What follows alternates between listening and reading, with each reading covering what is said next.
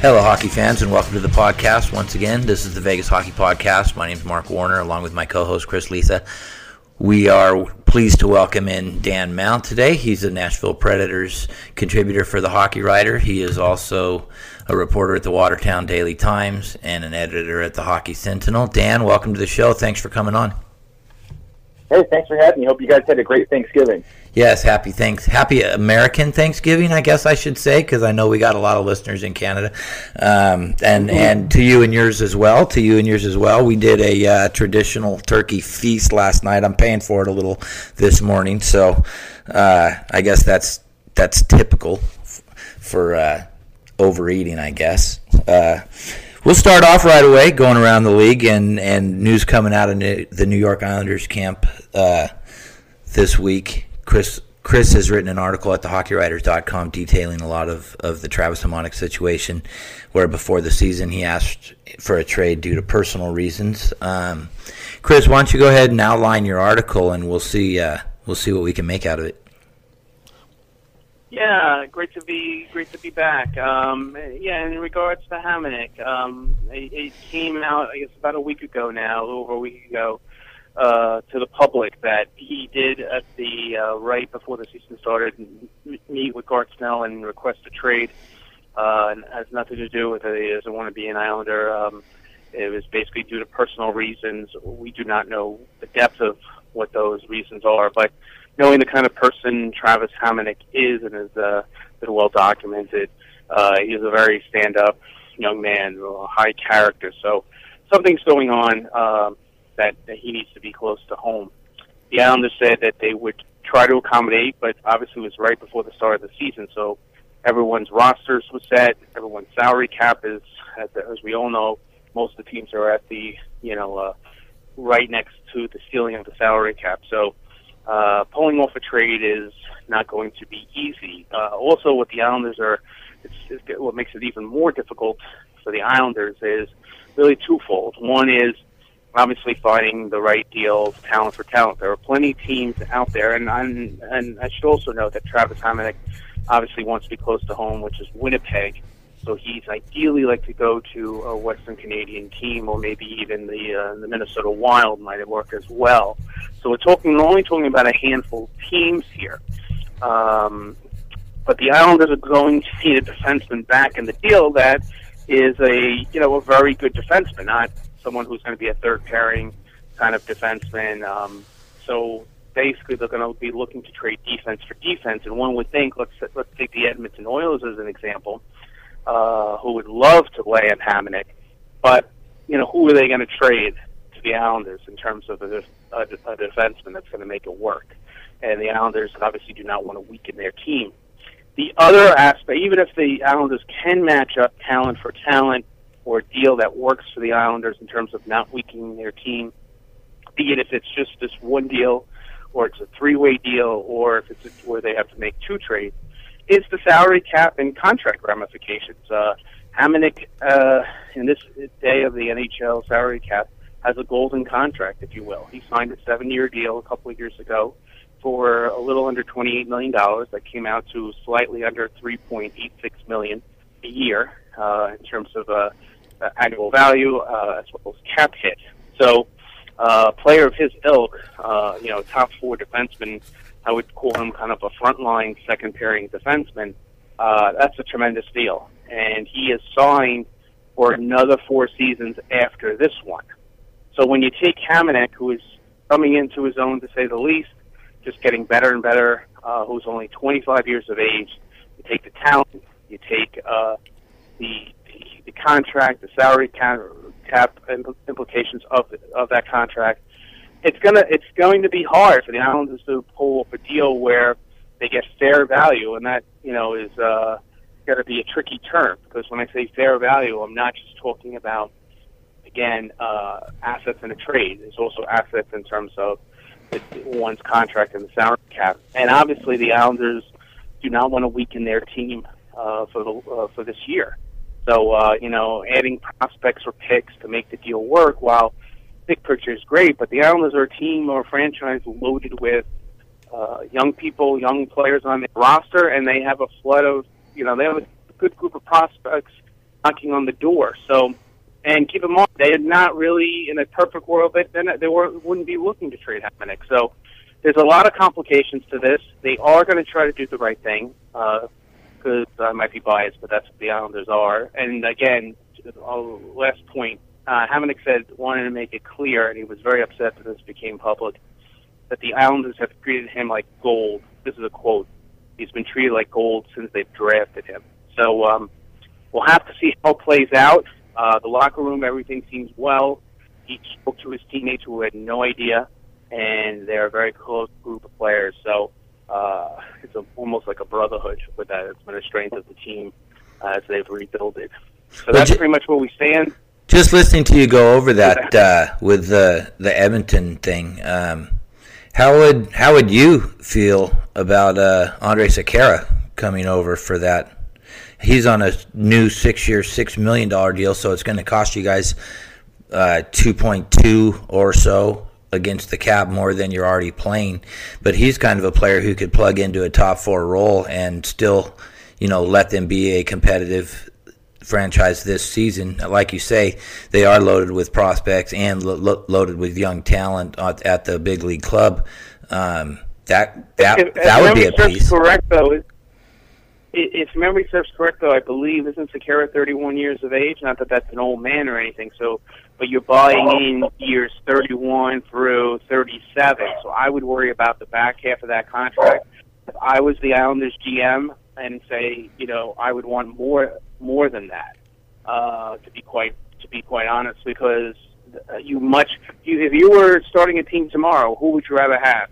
Hamonic at 25 and his contract, or Sekera at 31 and his contract? So I think Hamonic knows that the Islanders also have to do right by the franchise in terms of the organization, the players, the fans.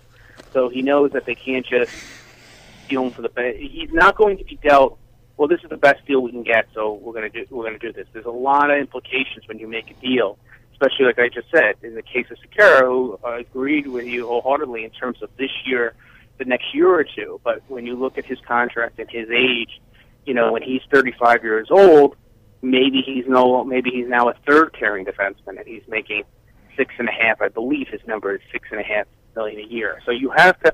That's where the salary cap and the contracts get complicated. You have to, right. You have to look at the forest, not just the trees. So that's why making the deal for Hamonic is a bit complicated. So. Well, the other thing is, and I think Dan can touch on this a little bit too, because if I remember back a few years ago, the Shea Weber incident. Well, I wouldn't say incident, but. He came out and said that he wouldn't mind moving on, and he also is by all accounts a character guy. And once those things go public, it kind of hamstrings. Didn't Shea end up getting offer sheeted, Dan? And then he got offer sheeted by the Flyers. That's right. They ponied up a bunch of money, and the Predators waited till the last minute to extend his deal. The Predators are a team that tries to live within their means. They don't like to be up against the cap. I think they're $12 million free of the cap, so they've got space to sign Seth Jones and Philip Forsberg to their extensions coming up at the end of the year. But they hemmed and hawed on this whole thing about should we re-sign Shea Weber, but he was the face of the franchise, and they signed him, and him and Rene are the only two giant deals that the Predators have. But, yeah, it takes a lot of work, and I really feel bad about what's going on with the Hamonic situation. I know he wants to go home and everything, but if you've only got 4 or 5 dance partners and everything, that's really going to limit the options the Islanders have. Yeah, and like I was saying, once those things become public, in the Kings' history, when we had Ryan Smith, he came out like during camp that he wanted to be traded back to Edmonton, and he had a huge. I think he was on a $6 million deal with the Kings, and they ended up. I think they got a prospect and an injured Colin Fraser, who was our fourth line center in the first Stanley Cup run in 2012. So not fair returns, but handcuffing the general managers by letting these things get public, or whoever leaked it. And I don't know, Chris was saying that it didn't get leaked from the franchise, but from another source in the National Hockey League. That makes it all the more complicated. He's not happy he got a leak because, like I said, he's no dummy. He realizes that this makes a difficult situation in terms of pulling off a trade more difficult. Sure. So, if anything, the fact that this got leaked is more likelihood that it will take to the off season when there's a little bit more flexibility to get this resolved. Like I said, I think the Islanders would like to make it all work, but we'll have to see. I will say this as my last point.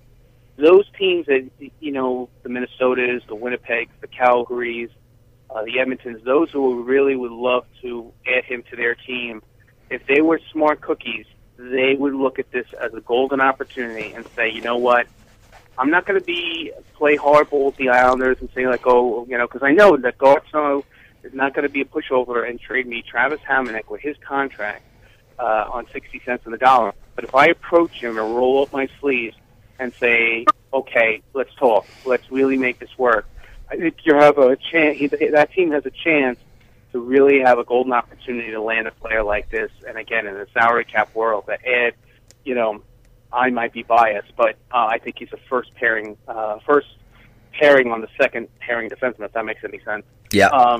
Number 3 defenseman. I think that, number 3 defenseman. I think you have a golden opportunity here, and if these teams were smart, they wouldn't play They wouldn't play the high hand. They would play the smart hand, and it could wind up landing them Travis Hamonic. So we'll see how that all shakes out. Obviously, there's an incredible amount of interest from those teams, but we'll have to see. One thing, and you did mention it in your Hockey Writers article, that might be a piece, would be a Dustin Byfuglien, and Garceau does have the history of gambling on taking on a UFA by trading assets, hoping that he can re-sign him. Winnipeg would have to, and then Winnipeg would be able to do this because, not to plug Hockey Futures, but I will, in their spring rankings, Hockey Futures ranked Winnipeg the number 1 in terms of farm system pipeline in the sport, and then and that was pre the 2015 draft, where all they did was add 2 more first-round picks and the number 47 pick as well. So they had 3 picks in the top 47. I think a deal like that could work, provided that Winnipeg also sent a top prospect in the deal. Like, let's say, I'm just spitballing here. Let's say they offer the Islanders Byfuglien and Kyle Connor. Ooh, I love that. So I don't know about. I'm sorry about. I know about the Islanders goaltending situation, about Thomas Greiss or Halak, but would something like a Connor Hellebuyck be on the table? I know he's basically getting an audition with the injury of one of Winnipeg's goalies. Yeah, I wonder though, because both of their goalies, I forget which one. One's a UFA in the next year or so, and one's an RFA. And I wonder because the goalie you mentioned, Dan, is regarded on Hockey Futures list as the 40th best prospect in the sport, and I wonder if they view him as their goalie of the future. But if they were willing to put, and they're deep. They have a very deep. Obviously, they have the best prospect. Again, according to Hockey Futures, they have the best cupboard in the sport. So, if they were willing to take one of those really good pieces, put them in the deal, and then the Islanders say, "Okay, we have Byfuglien for the rest of the year. Different kind of player, but still a strong defenseman. He can bring a lot of things to our team. We'll let him walk at the end of the year because we're not going to give a 6 or 7 year deal to a 31-year-old guy." But when the smoke clears, I'm just using Kyle Connor as an example. We'll have Kyle Connor. So in terms of short-term and long-term, that works for us.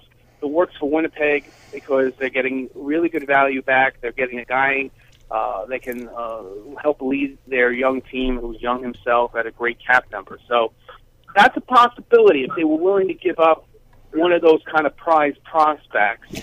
Chris, we're up against a break here. I hate to cut you off, but we're going to have to cut this right here. We'll pick it up after the break. All right, thanks for listening to the Vegas Hockey Podcast. We're talking with Dan Mount from Dan Mount Sports. covering Predators Talk. This episode can be found on iTunes, SoundCloud, and on HockeyTalkRadio.us, the internet's first 24-hour day, 7-day-a-week streaming hockey talk all the time. Check it out.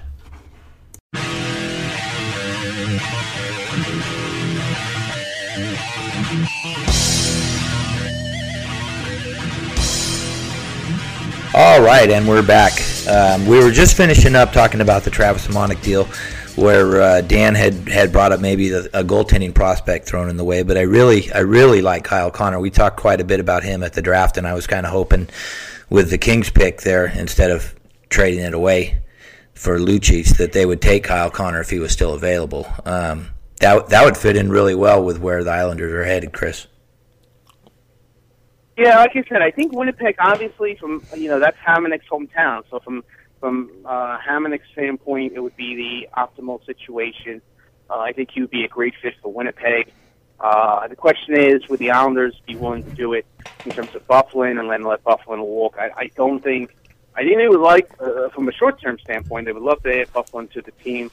I don't think they are very smart when it comes to signing players, so I think they'd be very leery about giving a 31-year-old player. Not that Bufflin doesn't have a strong 2-3 years left in him, to say the least, but that's the problem with you signing someone at 31.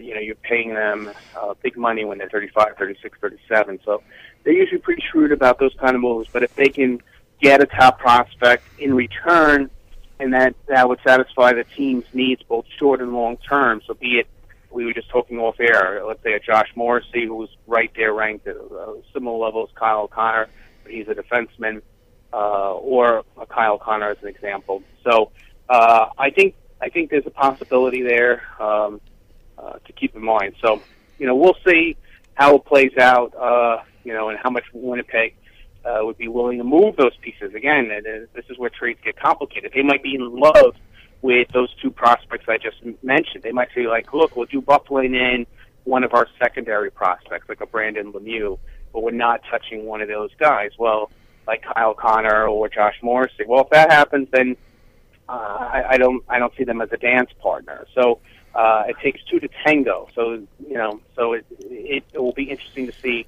how much Winnipeg would love to bring him back, the local boy, and that would be actually obviously a big selling card as well to their fans and their organization as well, bringing home a local kid as well. So yeah, that's something to keep in mind. Well, let's get right into Dan's wheelhouse. Again, we're here with Dan Mount at Dan Mount Sports on Twitter. He's the Predators contributor for the Hockey Writers. Let's get right into it with Nashville. They're 12-6-3. They're sitting third in the Central, 1 point ahead of the defending champ Blackhawks. And they've gone through their scoring droughts. It's kind of typical of the Nashville Predators of the last few years, where they're built goaltending and defense. Minnesota's only 2 points back. So my first question, Dan, is can they maintain or increase their position there in a very tough Central Division? Well, it is pretty hard. Remember, the Nashville Predators just had two games about a week and a half ago where they scored 7 goals. They scored 7 goals against Ottawa. They scored 7 goals against the Winnipeg Jets. Sometimes these dry spells happen. The 3 goalies, as I mentioned in my article earlier in the week, the 3 goalies were Devin Dubnyk, Sergei Bobrovsky, and Henrik Lundqvist. Anybody's going to have a hard time scoring on them, especially when you got guys like Philip Forsberg not firing on all cylinders. Mike Fisher just snapped out of an 8-game scoreless streak. Colin Wilson has gone by 14 games without a goal and everything. It's been pretty frustrating seeing the Wings not score. Luckily, the defense, Roman Josi, Shea Weber, have been fantastic at scoring goals. You have Matthias Ekholm is chipping in goals when he can, and you've got the fourth line that's done really well. No matter who they put out there on that fourth line, Eric Nystrom, Paul Gostad, Mika Salamaki, who just went on the injured reserve, and Austin Watson. You just keep putting guys out there, and that fourth line, they keep doing the things they're supposed to do. So it isn't really lousy to see them not scoring, but there are some good things about them. They snapped out against Buffalo, and they've got a shot with some of the upcoming schedule against Philadelphia and seeing Buffalo again. So they've got a chance to break out of their little funk. Now, with I was looking over the stats, getting ready for the show, and Pekka's sitting at 25th in the league with save percentage at a .91, and his goals against, he's 16th in the league at a 2.31. Is there a consensus that his game has slipped a little bit, or is it just a product of earlier in the season he hasn't gotten into shape yet, or is the feeling that Peck is pretty much playing his usual stellar game, one of the top 5 goalies in the National Hockey League, and that maybe the defense in front of him isn't quite playing up to where they need to be to be successful? Sorry about that. I missed the last part of the question. Could you repeat that? Yeah, I was just with Pecorini's stats being middle of the pack or lower this year. Is there a feeling that maybe his play has slipped a little bit, or is it more that the defense in front of him hasn't really been up to par yet? Well, I think this team's got a good shot to contend in the Central Division. I mean, Dallas has really gone off to one hell of a start. Absolutely. But they did lose Kari Lettman to the DL, the injured reserve. They're going to have bring up Jack Campbell. So you're going to see a lot of Antti Niemi in net. So there might be a chance to catch up with him there. I mean, the Blackhawks are still stirring, and that division is going to be a minefield. I've joked several times on Twitter, if you can correctly predict the Central Division, we're going to take a road trip and put some money down on some of the numbers on the roulette wheel. Yeah, definitely. Well, I'm in the city for that. Chris, you want to jump in? Yeah, actually, I want to expand about a couple questions. First off, Eric Nystrom, very good bloodlines in that player, to say the least. His dad, of course, was Bobby Nystrom, the great Islander, 4-time Stanley Cup winner. But Philippe Forsberg, so what has been going on with him? Not that he's playing, I don't want to say he's playing poorly, but obviously not on the same level he was last year. Is it kind of, the expectations after just an incredible rookie year, if you will, trying to do too much? Well, he has been really good at his advanced stats. I mean, his Corsi's been really well. He's one of the best possession players on the Predators, and he had a chance to score Saturday night against the Rangers, but Kevin Klein made that one heck of a play to stop him with that glove stop when Lundqvist was out of position. So he's had a little puck luck against him, but I think Forsberg, when he breaks out, you're going to see a run of like 3 or 4 goals in 3 or 4 consecutive games and everything, because it's going to come eventually, and he's doing all the right things. It's not going in, but he's not just sitting back, and he's trying to make things happen. When I did last year the list of the top 5 Predators goals, I got a lot of suggestions on Forsberg, and a lot of those goals that I looked into were Forsberg following up a shot, not giving up on a play, and getting a second chance goal. I mean, you don't teach that; doesn't come naturally. He works hard. I mean, a lot of guys can just skate by on talent, but Forsberg is just fantastic at not giving up on a play and getting a second chance or a third opportunity to score a goal. I mean, that's one thing that is unteachable. That's his instinct around the net is very good. I think once something happens, it's going to break out. Right. My next question is kind of a two-pronged question. Is one currently constituted? Do you think if the Predators, this is their team, come playoff time, is this a team capable of making a deep run, or do they need to go out and get another forward who can help them in terms of scoring goals? And if so, where would that come from? Do they have the prospects, to deal to land such a player?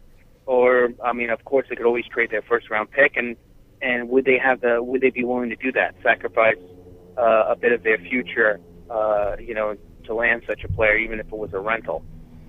Well, I know one thing is they definitely need some face-off help. I mean, they're towards the bottom of the league in face-off wins. I mean, Paul Gostad, who's really one of their only better face-off men, he's on the 4th line. You see Mike Ribeiro, Mike Fisher, and Cody Hodgson, they all struggle for winning on the face-off guy. I think with the pickup of Peter Granberg, I think you're going to see some sort of deal eventually at the deadline to try to get a decent center. I mean, they've got a few prospects. They've got Kevin Fiala, the Swiss player. He's kind of struggled a little in Milwaukee. You might see him get dealt. You might see maybe like a third or fourth line player get dealt as just sort of an enticement to try to get a number one center. The Predators have cap room, but they also have to worry about the Jones and Forsberg extensions coming up. I mean, like I said, I've loved Mike Fisher and I love Mike Ribeiro, but they're not top line centers. They're second and third line guys. I mean, if they get a number one center or some guy that can really help Wilson Smith and their great wingers out, I think the Predators can make a playoff run, but I think it's contingent on that. Well, would you say that if you had a wish list, Dan, would Eric Stoll be high on that wish list for the Predators? That's a tempting offer. I mean, I know the Hurricanes need some defensive help, but the Predators locked up Matthias Ekholm earlier in the season and everything, and the Jones extension is coming up. You're not going to try Shea Weber or Roman Josi. Forget it. I think the guy you could possibly see traded is a Ryan Ellis. I mean, he's a very good guy that's on the third pair. I mean, I think you could arguably put him on the second pair or something. But I know Carolina would love to have some defensive help, and I think Stahl would be a nice little target for them. Yeah, a lot. I mean, that would be a nice little target for a lot of teams. Yeah, you would. What's coming up on the wings there that is like knocking on the door from the AHL that if you get an injury or barring the unforeseen would step in on the top two lines there and provide some scoring punch? Well, you've gotten a lot of help on the fourth line actually from Colton Sissons. He did a really good job in the game against Anaheim a couple of weeks ago when they won 3-2. Sissons was throwing out hits. He got his first goal, I think, in that blowout against Winnipeg. He's a future guy that you might want to look at. Fialo's been struggling, like I said, but they want him to be a first or second line guy if he doesn't get traded. I'm really surprised that Steve Moses, the former KHL scoring record holder, has really struggled down there as well. I think he was expecting an easier time cracking the lineup, but like I said, there are great wingers on this Nashville team. Well, one thing about Nashville, and it's kind of a parallel to the Kings, is that the last few years the Kings have gone through the regular season. Even when they won the Cup in 2012, they got in on the last day as the 8th seed in the West, and they were 6th seed in the West, I believe, when they won their second Cup against the Rangers. Their style of play is, and this kind of goes to Chris's question, if they can make a deep playoff run. The problem with the style of play on both those franchises is getting through the regular season when things are a little bit more loosey-goosey. Teams are going back and forth up the ice a little bit, more entertaining, offensively oriented brand of hockey. But that kind of team, let's throw the Washington Capitals from a few years ago when they won the President's Cup and got bounced in the first round. Excuse me, those teams aren't constituted really to make a deep playoff run. And I would argue that the Nashville Predators, with the goaltending and defense core that they have, and the like you said, the plethora of grinding, gritty third, second, fourth line wingers, very deep in that stat. I think that they could make a deep playoff run. In fact, if I remember right, last year in their first round series, plenty of chances to win that series and move on. And do you think that the experience that the group has garnered from last year's experience in the playoffs is going to help them going forward? We got about a minute left to get into that. Absolutely. I think the young guys getting a taste and everything really helped. But I also think that they have had more of a chance if Shea Weber were around. I mean, remember, he injured himself, I think, in Game 2 it was. Yep. Against the Blackhawks, and Mike Fisher was out, I think, for the first 3 games. Had they been around, I think they would have could have won the series. But they stood toe to toe with the Hawks, and they kept punching them until the very end. So I really like this team's chances, provided they get some scoring. I agree. Well, let's take this out to the break, and if you could hang over for the next segment, we'll wrap things up and let you go enjoy your Thanksgiving weekend. Awesome. All right, and we'll be right back.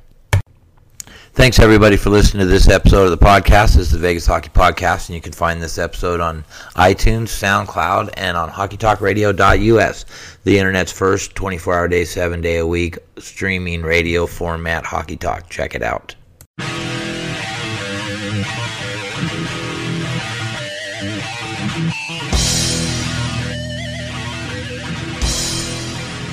And we're back from the break. Thanks, everybody, for tuning in and listening. We're doing some Nashville Predators talk today with Dan Mount. He's the Predators contributor at thehockeywriters.com. At Dan Mount Sports on Twitter. You can follow him and link to any Predators content that he has. Finishing up there, Chris, we were talking. Yeah, I think you had one more question to go on where they're headed this season, Chris. Yeah, I mean, I think a big key for the Predators is going to be there for both where they finish in the division in terms of, I do fully expect them to be a playoff team to say the least, but where they finish and their success in the playoffs is improving that power play.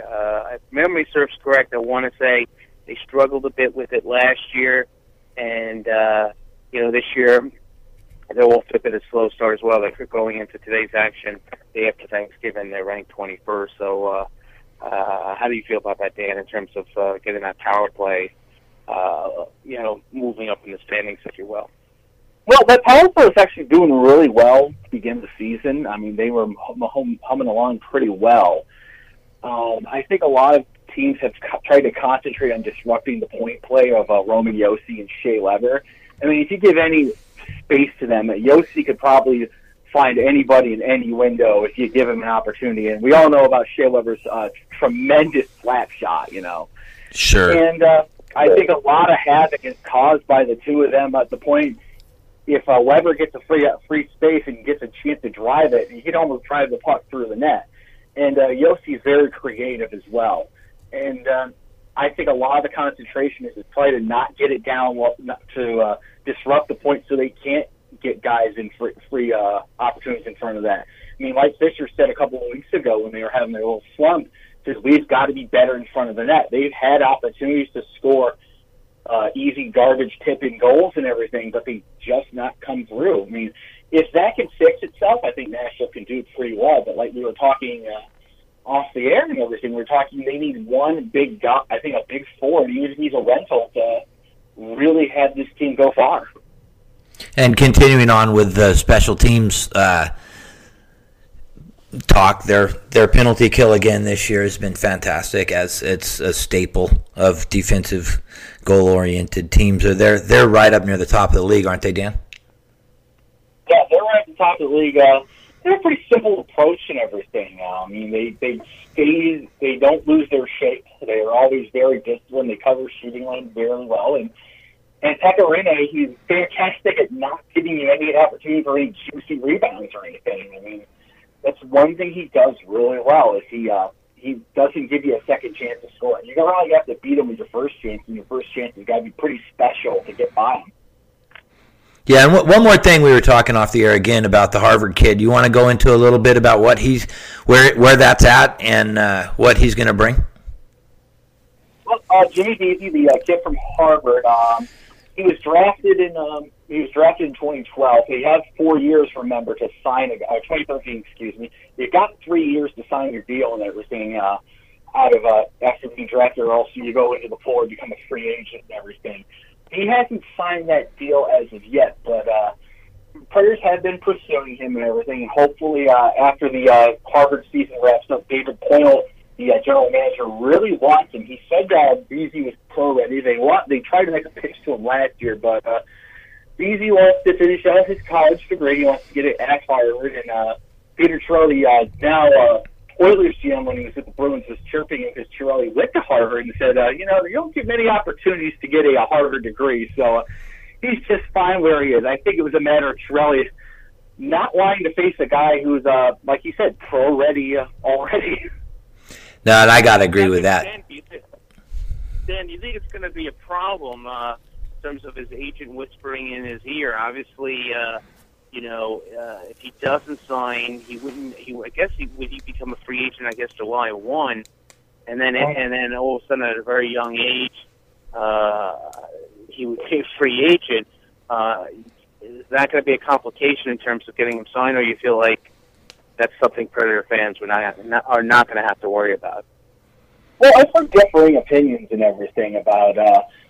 Some say he is confident that he will keep his commitment to Nashville. There are other sources that say that Toronto, who is a team that's notorious for doing this, will try to pick up any college free agent. They've done it a few times in the history where college kids let their draft rights expire, and then the Maple Leafs come in and swoop on them. I think Beasley, if he gets on the open market, could commit a few dollars. But all in all, I'm leaning more towards 80-20 that he will sign with Nashville because he won't have to go through the line. I don't think he'll have to go to Milwaukee. I think he can make the main roster right away. Interesting. Well, I think that's going to wrap us up here on this segment. Dan, is there anything else you wanted to get out there? Yep, just follow me at the Hockey Writers. DanMount Sports is my handle on Twitter. And, hey, thanks for having me on. I hope you guys have a wonderful holiday season. No, absolutely, and you as well. As we get farther into the season, we'd sure like to have you back. You've been a great guest for us, and we'll be in touch maybe after the All-Star break or around the trade deadline. If there's any big moves, we'll be back in touch to talk about them. Awesome. I thank you for having me on. I appreciate it so very much. All right. Thank you, sir. And again, have a great holiday weekend. Awesome. Take care. You too. All right, Chris. Well, another fantastic guest we got going on here, huh? Yeah. Dan really that was the interesting to watch about the Harvard kids. So, but yeah, no, definitely Predators are an interesting team. They're definitely one of many contending teams out west, and like most teams, they seem to have that one thing that they have to work on to take that next step. I think Nashville falls into that category, but should be very interesting. It's going to be nice that people are going to pay attention to Nashville because they're having the All-Star break down there this year. It's going to be nice to, hey, we've got a team down here that's actually very good, and you might want to pay attention to it. I mean, I've often joked that Romy Yossi is the best defenseman you've never heard of.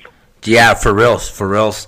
All right, that's going to take care of it for this episode of the Vegas Hockey Podcast.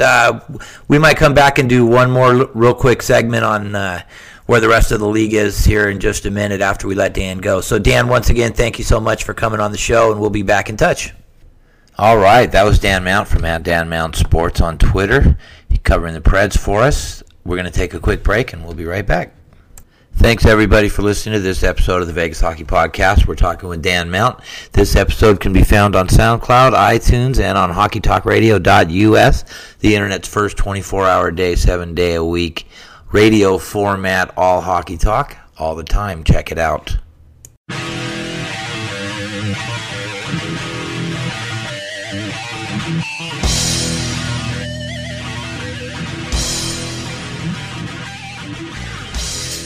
And we're back from the break. Thanks again for tuning in. Great work by Dan Mount.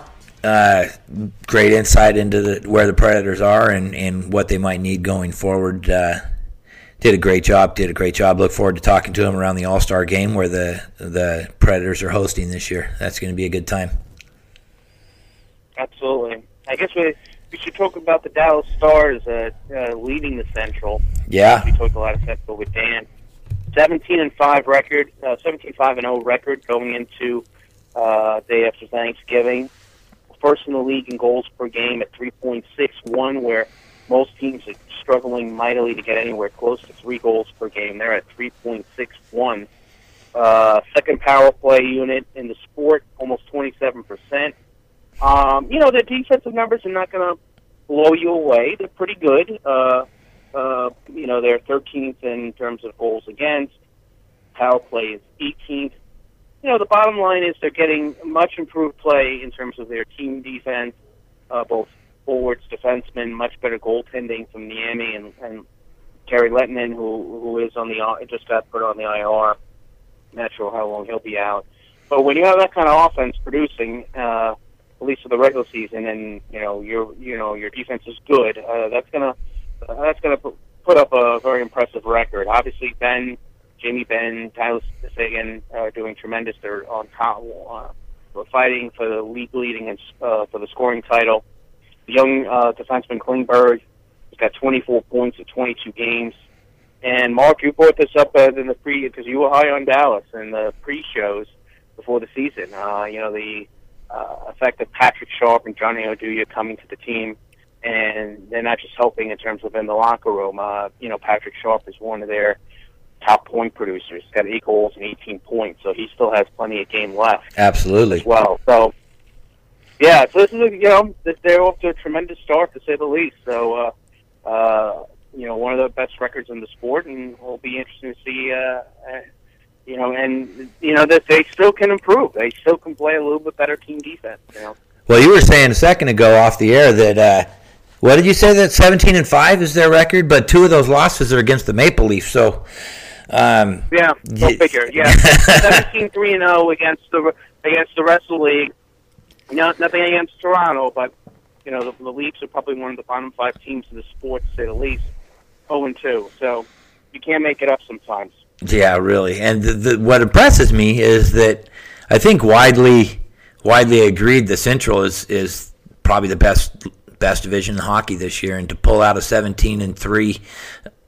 Mostly, obviously, playing against that division. I think that alone bodes well for them in a playoff run, because once you're battle tested like that, we were talking with Dan there about styles of play being conducive to the playoffs as opposed to being conducive to success in the regular season, and at first glance, you're looking at the offensive prowess this team does have, and maybe not a playoff style, but like you said, with Sharp and Oduya there and leading in the locker room as well as on the ice, they're going to, I think, going through the season, if they can hang on the rest of the way, and there's still a long way to go, of course, but leading the pack at the quarter pole in the Central Division, to me anyway, speaks volumes about where this team is as an ability to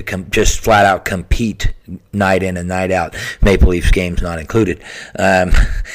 It just tells me there might be a different Dallas squad there than what we've seen in the last couple of years as far as where their mental makeup is. And this team, Mark, screams to me as a team that come before the trade deadline will be heavily involved in the trade market, even if it's a rental for a solid defensive defenseman, given the rest of their roster.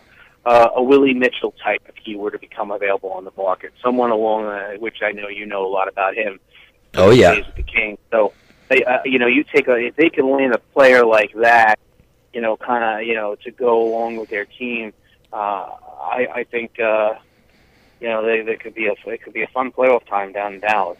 For sure. And since you brought it up, Matt Pryor is going to be joining us next week, and he covers both the Dallas Stars and the Florida Panthers, so that'll be a question we'll have to get to him next week. He's going to come back in and talk a little bit more in depth about the Dallas Stars' hot start and what's brought them to that point besides the Ben and Sagan scoring. So it'll be fun to have him back on.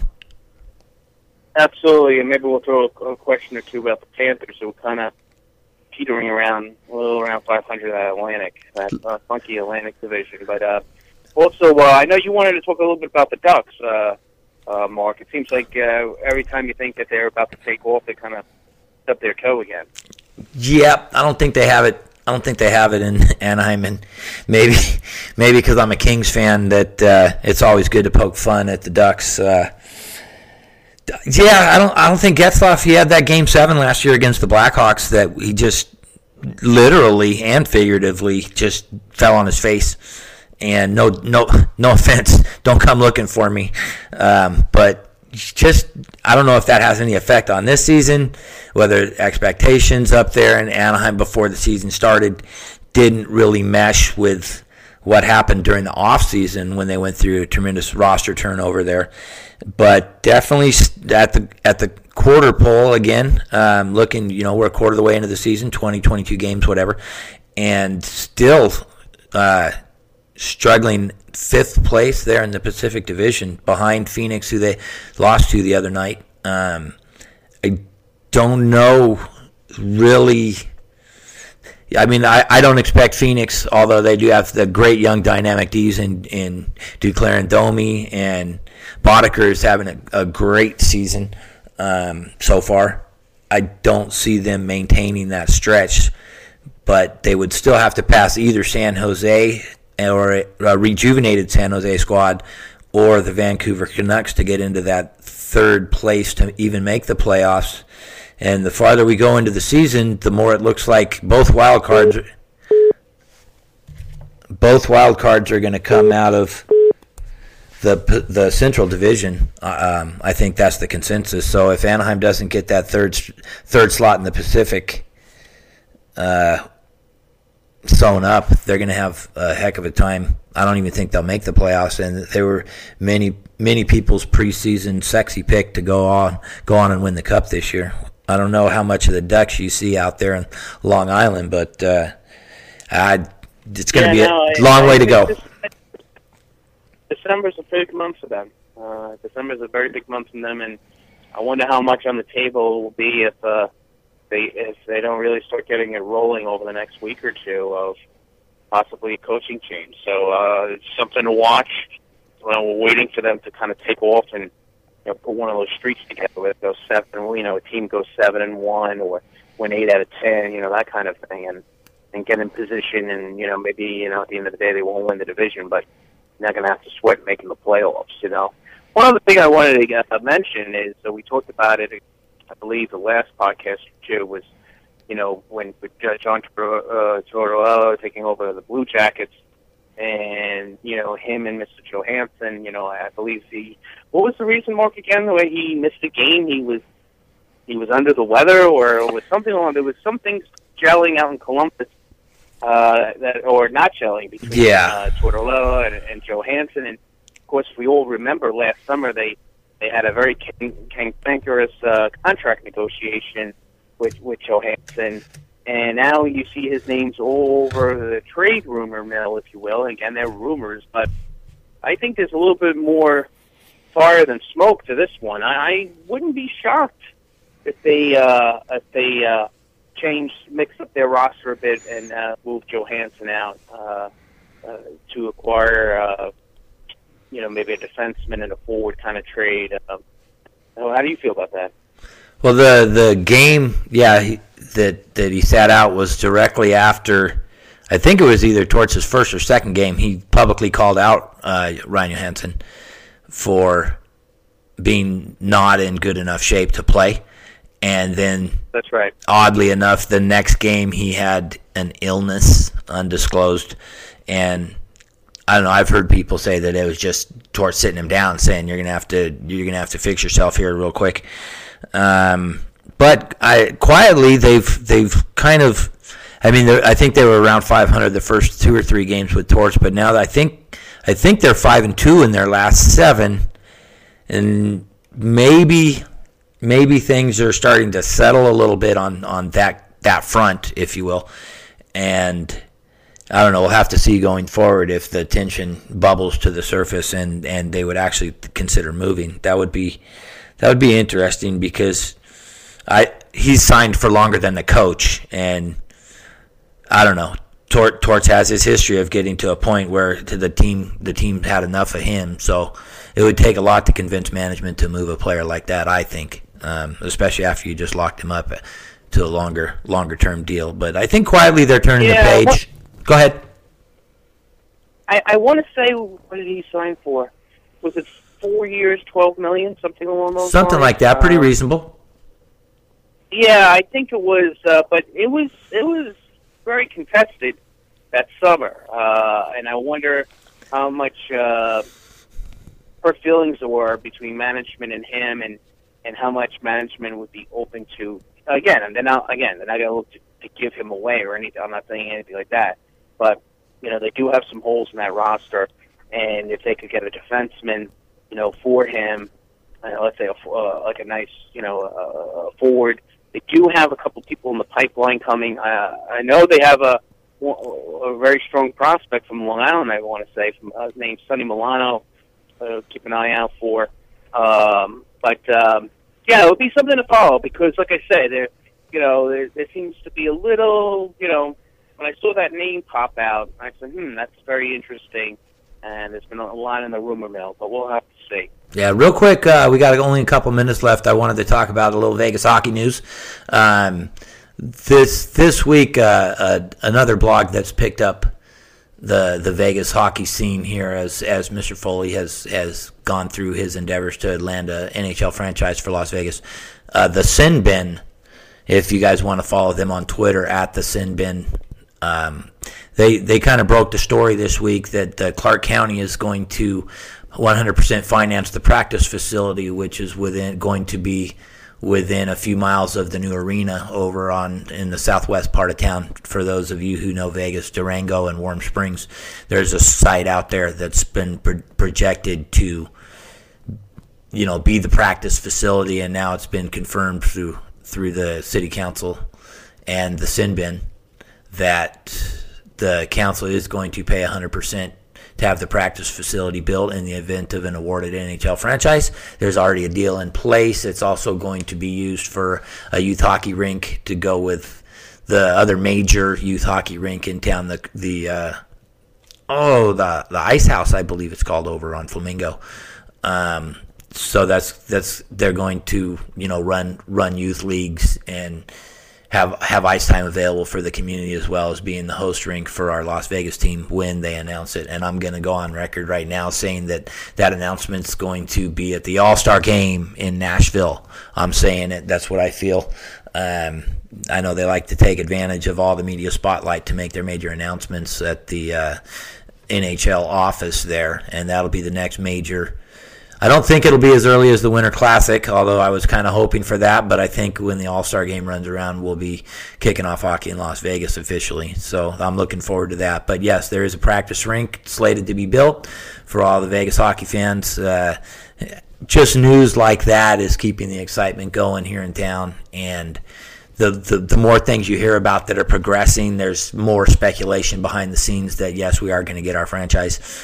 Momentum's picking back up a little bit after the lull there when they were not going to vote at it in December. There was a little disgruntlement here in town, but I think with news like that picking up, that there's a deal in place to have that practice rink built with the county is certainly encouraging going forward. Chris, we're going to be up against the break here in about 20 seconds. Any last words? No, that's it. I'm hoping we get that good news sooner or later with Vegas because they definitely deserve it, and I would imagine be curious to see if Quebec could piggyback that as well because we're getting close to the deadline if they're going to start the 17-18 season. So yeah, definitely got to get it done. All right, well, that's it for this episode of the podcast. Make sure you follow Dan Mount at Dan Mount Sports, and we're gone.